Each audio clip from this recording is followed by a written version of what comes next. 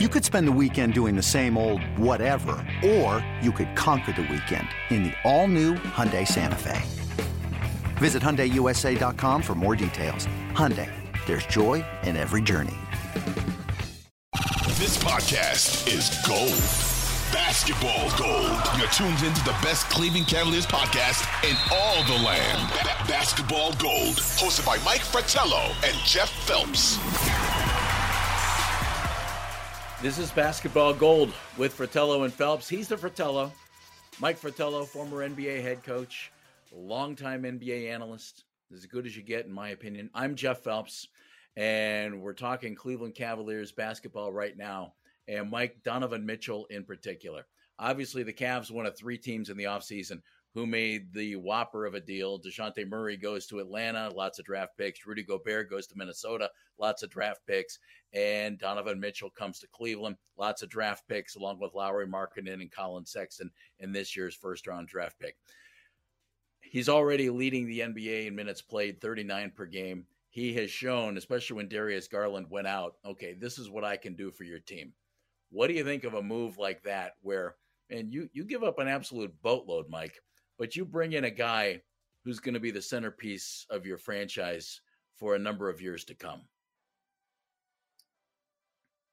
You know what a good trade is? A good trade is one that both teams benefit from it. And I'd have to say right now, Utah's extremely happy. Yeah. And the Cavaliers should be very happy.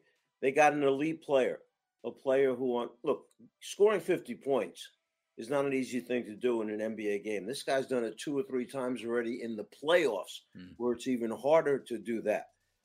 He's a guy that you can give the ball to and say, we need a bucket right now. Go get one for us. Yet, at the same time, he's very unselfish, and he came in to the Cavalier organization saying, I know I have to improve in certain areas, one of which is on-the-ball defense. I'm going to work at that. And he truly has. He's gotten better at guarding the basketball when it's his man, his responsibility. But then, as you know, there's so much switching nowadays. Who you start out with, very seldom do you wind up with that same guy at the end of a possession because of the screening and cutting and switching that goes on in defenses now. But Donovan Mitchell was an incredible catch. As he admitted, I thought I was going back home to New York because the Knicks had worked so hard, so long in trying to get him. But what happened is the Cavs upped the ante. They figured everything out, what they could afford to give away and still be a very good basketball team if they acquired Donovan Mitchell. Those draft picks, if you're going to finish with top 5, top 8 record in the NBA, how good are those draft picks going to be down the road? Because you're going to be picking at 23 or 24 or 25. So you look at all that and you weigh it out and you say, this is what we're going to get for it. And I'm just thinking as we're talking about our previous little bit of conversation about the workload in the 39 minutes for Donovan Mitchell. And I'll say this, I saw a guy last night while I was doing a game. He's 37 years old right now. He's going to be 38 years old on his next birthday, which is coming along very shortly. And soon he will break the all-time scoring record in the NBA held by Kareem Abdul-Jabbar. His name is LeBron James. And he's played a lot of minutes in his career. But he's worked on his body to maintain the level that he knows he has to be at if he wants to play a lot of minutes and if he wants to be successful.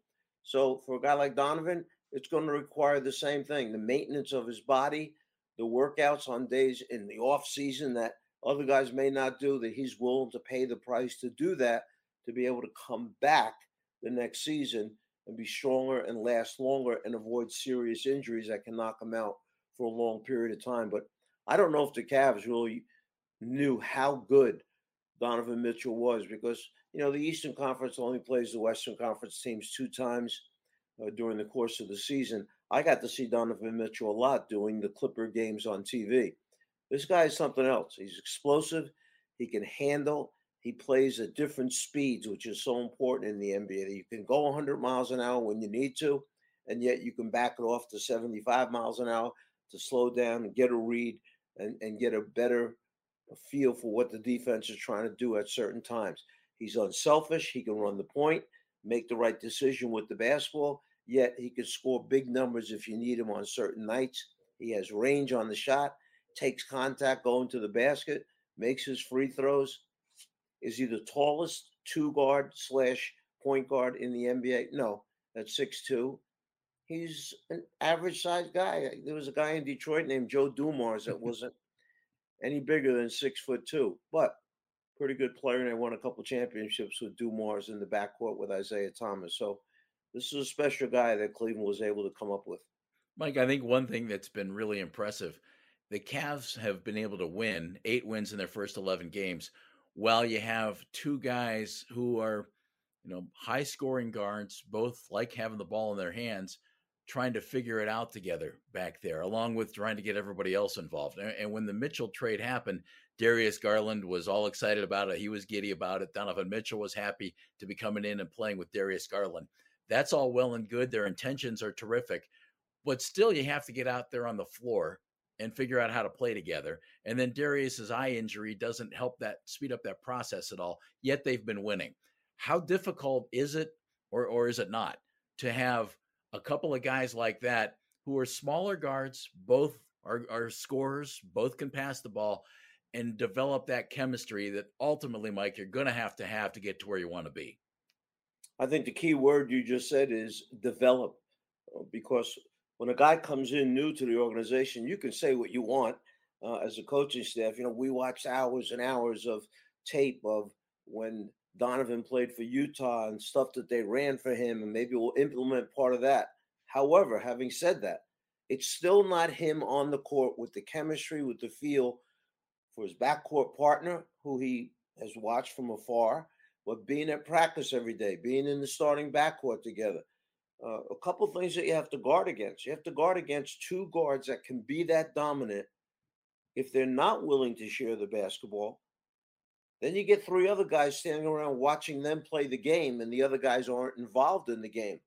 So you have to trust these people that they're going to move the ball, and this all comes through that communication process with the head coach. JB does an incredible job of letting the players understand what he wants, what he believes in, and how they have to play. And it's not just the team meetings where stuff comes up. It's the individual meetings that either JB or one of his assistant coaches has the assignment of sit down with whoever and let's get this message across to him so he understands we can be really good if we move the ball, if we move bodies, and if we pass the ball to the guy who's got the best shot. And if you make a decision and pass the ball and that guy's got a good shot, but one more pass leads to a better shot, then that's what we need to do. And that's how you get all 5 guys involved. The unselfishness of that player, it has to do with the character, the basketball mentality of those 2 guys. Both of these players will make plays for their teammates willingly and are happy when it leads to a score for their teammates. They both understand the ball in basketball always seems to wind up back in the hands of the best players on the team. So those 2 guys understand they're going to have the ball in their hands so much of the time. But now, how do you get the other guys productive? How do you get them to stay involved in the game? And that's by making things happen with the ball that all of a sudden you can reward them and give them an open shot, an open look. It's no fun for a player in the NBA with 2 seconds remaining on the 24 seconds clock that your teammate suddenly goes, oh, God, I don't have a shot. Here, you take it. And good luck. The ball, and they go create something. Your guy's like, well, how about give me a few more seconds next time? So all this has to be worked out, and that's the process that they're going through right now. It doesn't happen in 10, 11, 12 games.